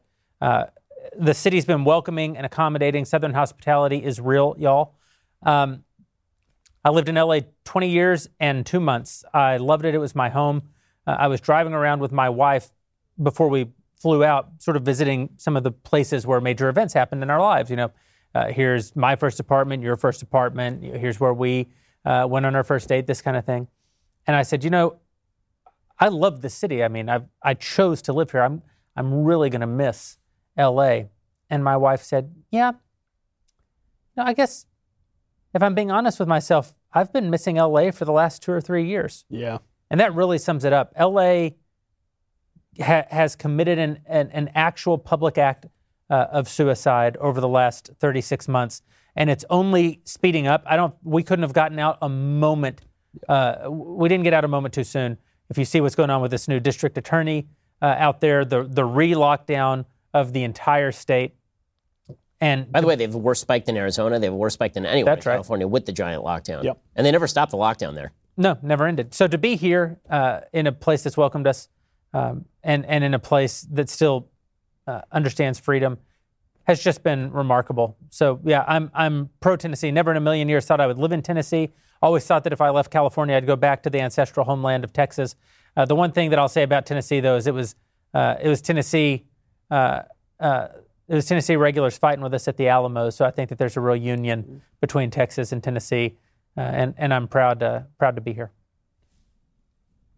All right, next question goes to Ben. Ben, we all know your thoughts about Kwanzaa and Hanukkah, but someone wants to know in the Daily Wire All Access chat, what's the equivalent of Christmas? Because obviously Christmas and Easter are arguably the two most important Christian holidays, but what would be the equivalent to those in Judaism? Well, not Hanukkah. Hanukkah is in the same time period, but it really has nothing to do at all with Christmas, and it's not one of the more stringent Jewish holidays. So the way that you can tell an actual Jewish holiday, as in like one of the ones that is a big one, is I won't be on the air. If I'm on the air, it's not a major Jewish holiday. There are a couple of like mid-majors, they're like it's sort of like, the Big Ten versus the SEC. But it's like Purim and Hanukkah are kind of the second level guys, and then the top level are Yom Kippur is usually placed at kind of the very top, and then it's three holidays that are similarly placed as far as importance, and that would be Passover, Sukkot, which is the Festival of Booths, and then Shavuot, which is the I'm trying to remember what the Feast of Tabernacles is what it is in English. Those three are the big three. Probably if you're going to say which one is the closest to Christmas of those, you'd probably go with Shavuot, the reason being that that's the giving of the Torah, so I assume that the giving of Jesus is sort of like that if you were going to, for Christians. So I guess that would be the answer. But there's no gift giving on that holiday. You just the only custom is you stay up all night in order to study Torah over the course of that holiday, but that's pretty much it. So a midnight mass. Yeah, that's true. So, no, there is a similarity there. Alicia. All right, next question is back to the God King. Somebody wants to know, they're very excited for the joining of Candace Owens to the Daily Wire family. And when does she officially join? And will she ever be allowed to join Backstage? Well, she joined Backstage tonight, reading Luke 2. She identified herself with the Daily Wire, so she's already joined the Daily Wire. I think the question that you're actually asking is when will her show begin? And the answer to that is when her maternity leave ends. Candace will be having a baby in the next 2 weeks. We're all very excited for her. And after that, we're going to give her a minute to bond with the baby. We've already hired a producer for her show. We've been scouting locations because a component of her show will be that there's a live studio audience. So we've been working very hard for the last month on getting the show together. But, the baby gets a vote in terms of what the exact timeline is. I would be looking for the Candace show to start at late February, early March. All right, Matt, somebody wants to know, are you going to miss shoveling snow? I feel like I'm going to be positive again with this answer, but I kind of will miss it. So off-brand. Yeah, I do kind of miss the snow already a little bit. We lived in Pennsylvania, and it wasn't like living in Vermont or something, but we got a fair amount of snow. And I've worked from home, so I haven't had to go into an actual office in forever. So it didn't matter. We homeschool, so it could just snow, and we lived out in the country, and we didn't have to go anywhere anyway. So, and we had a hill right outside our house, and I would go out with the kids. And of course, you get the kids dressed up in all the winter gear, and it takes like 90 minutes to get them in the winter gear, and then you go outside, and immediately they've got their hat off in the snow, and the glove comes off, and they're crying because it's cold. But I would tell them... Parenting is a joyful time. It is. Michael, can't wait. Yeah, get ready. It is. And I would tell them, okay, you can cry all you want. I'm sledding. So I would just go and sled down the hill, and they would just watch me crying. That's really how it would go. And this guy hates Santa Claus. Yeah. And I will miss that a little bit, but I do think we get a little bit of snow here from what I've been told. So, yeah. Every once in a while. Michael, other than your baby, who I think is due any day now, what is the best Christmas gift that you've ever received? The best Christmas, oh my gosh, I don't know. I've gotten great Christmas gifts. The Italians, I forget, you said it wasn't too materialistic when you were a kid. The Southern, Jeremy, my family was more like your family. The Southern Italians really go all out. Yeah. They shower you in gifts that frankly, a lot of people shouldn't even afford, but that's just the way it was. My favorite one probably I ever got is a sitar. Seriously, I don't play any instrument well, but I play like every stringed instrument poorly. And I was down at the Jersey Shore where we would go on vacation, way down the southern Jersey Shore, and I saw this sitar one summer, and I said, I want that sitar. I was going through like a Beatles phase, I wanted the sitar. And I mentioned this. No way, it was pretty expensive, and there's no way to get it. And this was kind of before internet buying all over was very popular. So one time, my mother sort of pretended she had to babysit or something. She drove 4 hours down the Jersey Shore. I went to see my father. Drove 4 hours down the Jersey Shore, buys the sitar, drives 4 hours back up that night so I wouldn't find out that she was gone that long, and gives me this sitar. And I kid you not, my grandmother puts on a sari she bought in India in the 70s, puts a dot on her forehead, I'm not my Sicilian grandmother, and presents me with this sitar when I was like 14 years old. And now your grandmother is governor of North Carolina. That's right. Virginia, really. Governor of Virginia. Can I ask what a sitar is? It's this giant Indian instrument that actually, it's much easier to play than it looks like because most of the strings are just drone strings. And it really became famous because George Harrison smoked too much pot one time and decided to incorporate it into a bunch of Beatles songs and become friends with Ravi Shankar. My takeaway from the story is that there were people who love you that much, and I don't understand It's shocking. Only a handful. I don't understand. So guys, we've talked about the movies we love and hate. Now it's time to talk about our favorite and least favorite Christmas songs. And Drew Clavin will actually be joining us for this part of the show. So, Matt, there's a pretty troubling topic. I think you've been covering it better than any of us on social media. Why don't you fill us in? I think it's important around Christmas time to focus on the negative. So it's important to establish what are the 5 worst or the worst Christmas songs, because we have to endure them. Have you ever felt your heart grow 3 sizes on any Christmas day, Matt? Christmas songs are great. What's wrong with you? It hasn't happened yet, but mainly because of these songs. I'm blaming these songs. So if I were to make a list of like the top 5 worst Christmas songs, All I Want for Christmas, Do They Know It's Christmas, and then Wonderful Christmas Time, and Wonderful Christmas Time round out the top 3. I'm out. Please. We can end this now. Unbelievable. How dare you? Wonderful Christmas Time is so aggressively bad. It fills me with rage when I listen to it. It's the least creative, least innovative song I've ever heard. I think you just don't understand what Sir Paul McCartney is trying to convey, which is that he is simply having a wonderful Christmas time. I will grant Matt one thing. The lyrics they're a little bit off. And yet I like that song much more than his fellow ex-Beatle John Lennon's song, War Is Over, Merry Christmas, War Is Over, with that awful screeching Yoko in the background. However, the lyrics of War Is Over is actually quite Christmassy, right? Like the spiritual warfare is over, the savior of the world is here. I'm sure this was all going through John and Yoko's mind when they were writing it. But the fact is, as a song itself, the McCartney song much better. I'd like to make an offering to the group, if I may, just because I know more about old music than I think almost anybody. Back in the days when they wrote good songs, they actually wrote the worst Christmas song ever written, which is The Happy Snowman.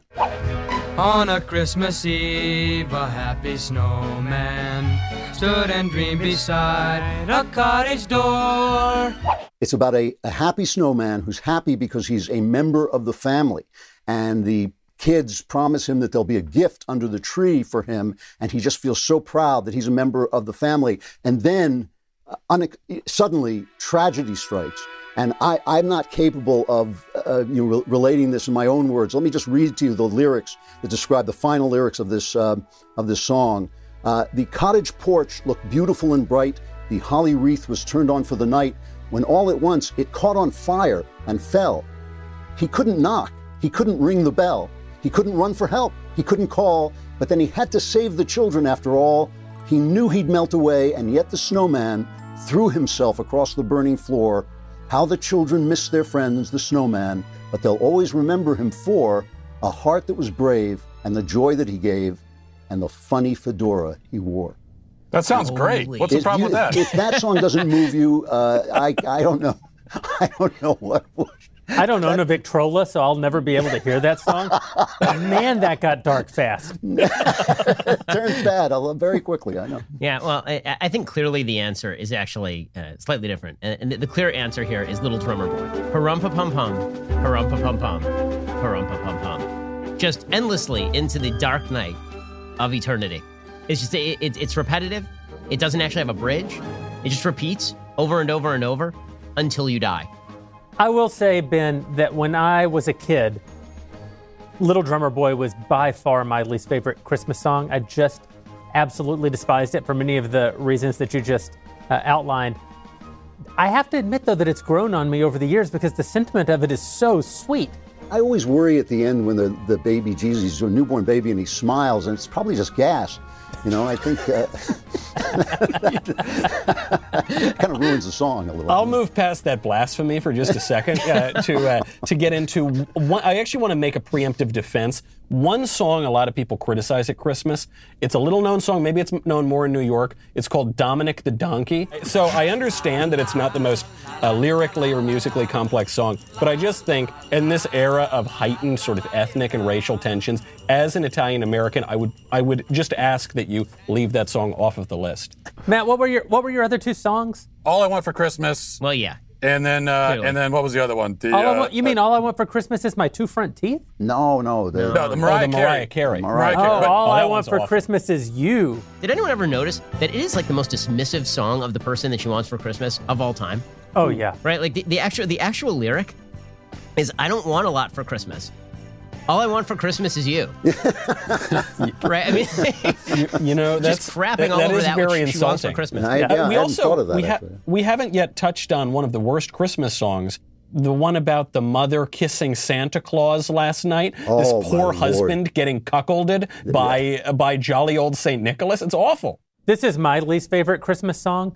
It just infuriates me every time. Well, I think that we're missing the most horrible of all songs, of course, which is Baby, It's Cold Outside. But it's cold outside. It's far too sensitive toward women, I think, is the big takeaway that I've gotten from the culture. It really, it's too politically now you make a fine correct. It needs to be point, more Ben. politically incorrect. It was back in the day when a little seduction went a long way. In the movie where it appears, it's sung both by a man to a woman and then reversed. The roles are reversed, and there's a woman who seduces a man. It's one thing for Matt to be a complete Grinch, but there are some great Christmas songs, too. We can agree on that, yeah? I mean, I was just trying to think what's my favorite Christmas song. I don't know that I could pick one because there are so many genres. The ones that come to my mind, Holly Jolly Christmas, just because you get Burl Ives. No, I mean it. If I can get Burl Ives, I'll have that guy sing me the alphabet. You've got Angels We Have Heard on High. It's a slightly different type. It's a wonder. I don't know any of the lyrics other than Gloria, but that's pretty good. Sounds great. There's only one correct answer to this question. It's the best Christmas song, and it is Silent Night.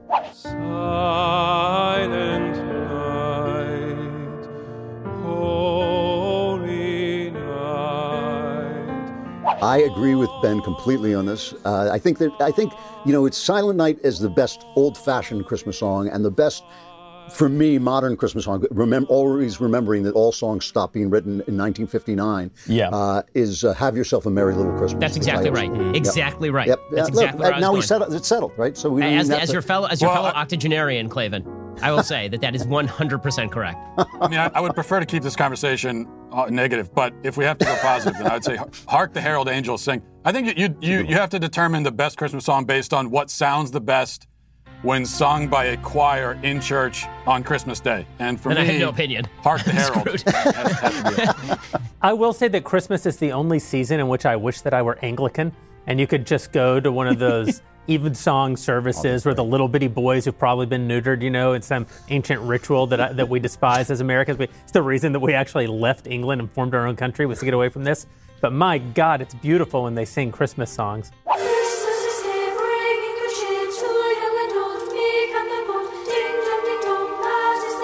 All right. Well, I mean, I think we've covered pretty much every Christmas song ever written. I mean, that's probably not fair. There's so many Christmas songs, and none of us have yet made fun of Grandma got run over by a reindeer or anything. But I think that the segment's definitely gone on long enough. So why don't we just go around the horn one time, real quick?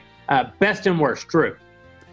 Best is Silent Night. Worst, I'm sticking with the Happy Snowman with a runner-up for Mele Kalikimaka, which was the Feliz Navidad of its day. Oh, that's a great one. All right, Benjamin. All right, best Silent Night. Worst, I'm going to stick with my pick. Little Drummer Boy remains the worst. It is so supremely irritating and also happens to be an earworm that will drill directly into your brain for eons. Michael. I'm going to say best, Angels We Have Heard on High, with a very close runner-up to Wonderful Christmas Time. And the worst of all time probably has to be the one where mommy cucks her husband with Santa Claus. That's just, for all the reasons you explained, Jeremy, it's absolutely unacceptable. It's very rare that I agree on any one thing with Michael, and in this case I agree with two. So I'm just going to say ditto to that list. Angels We Have Heard on High and the cuckolding song are my list as well. And Matt, why don't you round this out, since you're the one who brought us down this dark and miserable journey. You can just tell us your two least favorite if it'll make you happier. I'll reiterate Hark the Angels for best, and worst has to again be Wonderful Christmas Time. It's a war on Christmas in and of itself. It's so bad that it makes me want to renounce my faith and become Jewish almost every time I hear it. It doesn't get worse than that. It has to be Wonderful Christmas Time. Why did we invite this guy?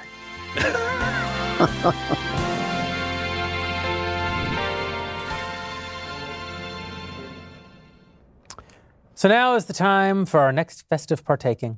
This year we've played Secret Santa, which for the kids at home who may never have heard of the Secret Santa because, I don't know, you've lived under a rock your entire life, is where we don't know what we're getting, but we're each secretly assigned another one of us to buy a gift for. And so now we'll each get the opportunity to open said gift and find out who loves us and how much. I'm going to go first. Okay. So it's roughly the size of, I don't know, maybe like a very small box of cigars if someone loved me. But it would be quite a small box of cigars. I don't know.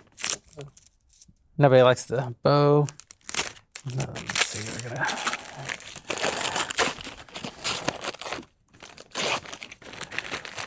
So, not a box of cigars.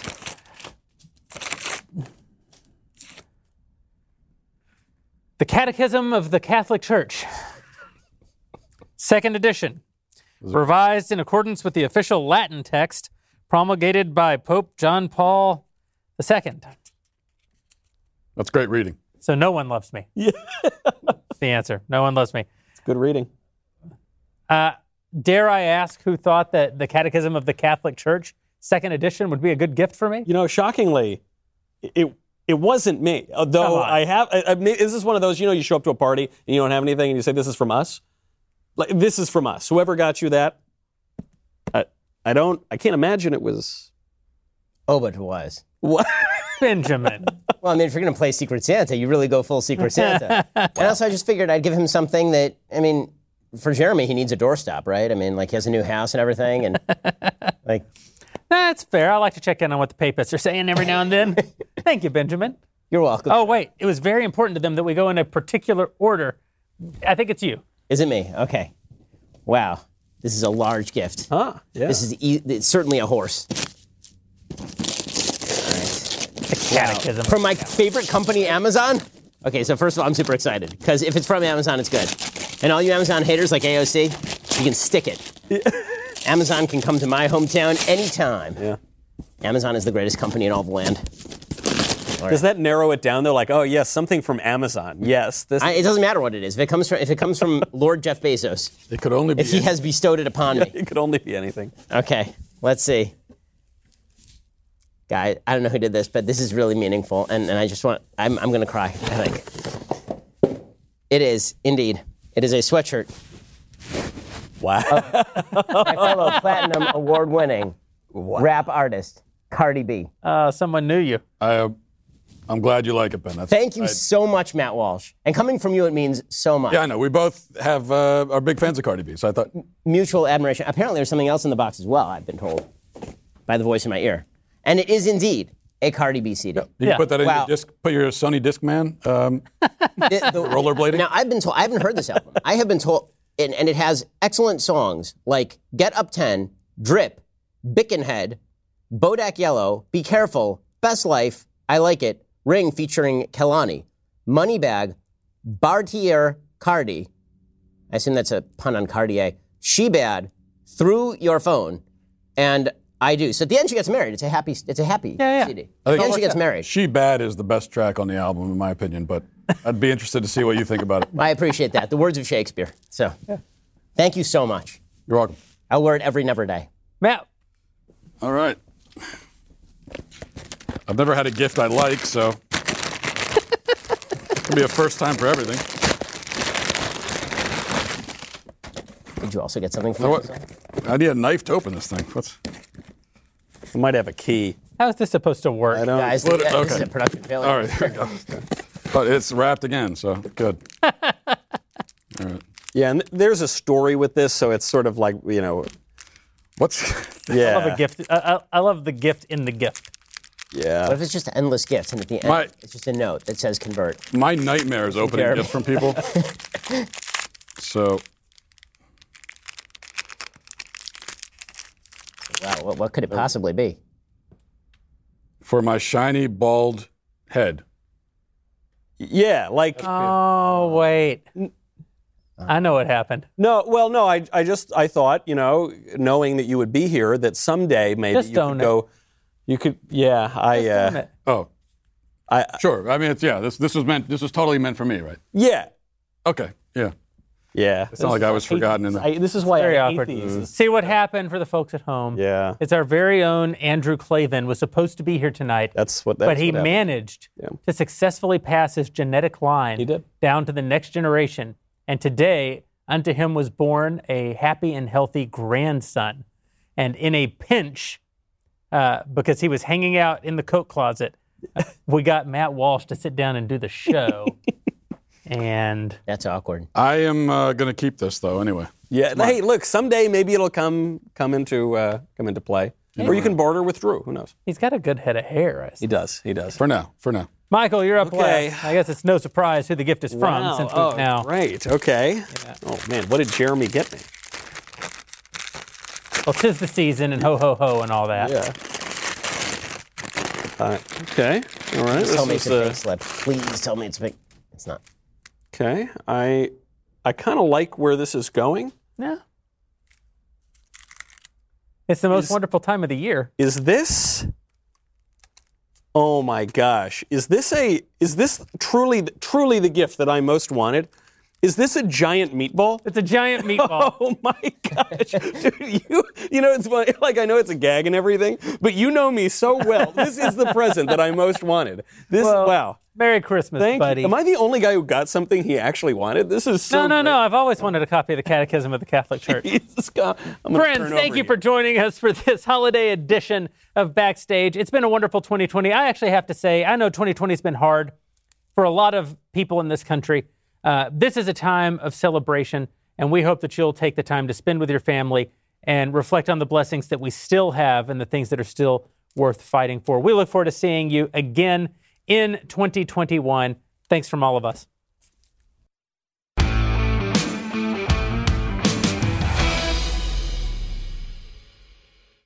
We'll get to more on this in just 1 second. First, Pure Talk believes in American values, and that free should mean, like free. So when you switch to Pure Talk today, you'll get a free Samsung 5G smartphone. There's no 4-line requirement, no activation fee, just a free Samsung that's built to last with a rugged screen, quick charging battery, and top-tier data security. Qualifying plans start at just $35 a month for unlimited talk, text, 15 gigs of data, and a mobile hotspot. Pure Talk gives you phenomenal coverage on America's most dependable 5G network.